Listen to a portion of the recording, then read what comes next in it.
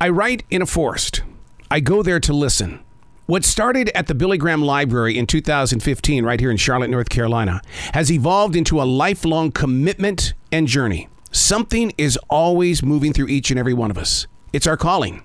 These aren't my words. These are the lyrics from Billy's Forest. Chapter number 346, December 10th, 2022. I stepped outside the car into a world of bright blinking Christmas lights, and I was filled with a low glow of holiday music and sound. I was the only one in the village. A stark reminder of what it was like during the COVID lockdown. I requested that my wife and I and our dog return to this beautiful decorated place one more time, just as we did numerous times during the COVID lockdown. Only a few stores were open last evening. Unlike the lockdown period where everything was closed. You could see the bright colors in the windows back in 2020, but all of the posters were promoting things for something that was coming up in 2020. They were left there in a place that nobody could change because nobody could get inside during the COVID lockdown. It was almost like time was saying, goodbye, goodbye.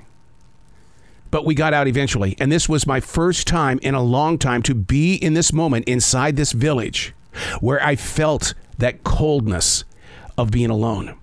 The only person there at 10:30 p.m.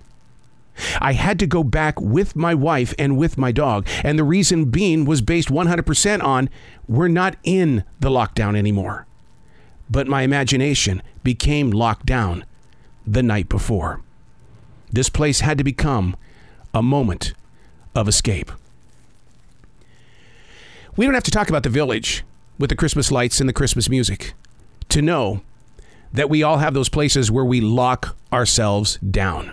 We become introverts in a way of living because we don't want to face, or we have seen something that has put us back in a place where it's like, I'm not going out there again. I can't. I just can't. Mentally, we try to reach forward with our fingertips only to get them slapped back by reality's bite.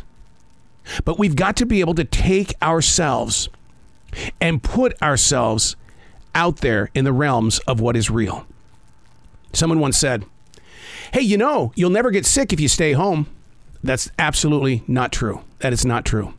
Because it's what you invite into your home that's going to make you sick. My sister was very, very protective of my 80-year-old mother during the COVID lockdown. She wouldn't let her step 1 foot outside that door. My mother passed away because of COVID, because of someone coming into the home that they trusted. See, that's what happens. You can't just sit there and lock yourself up. You want to see a good movie?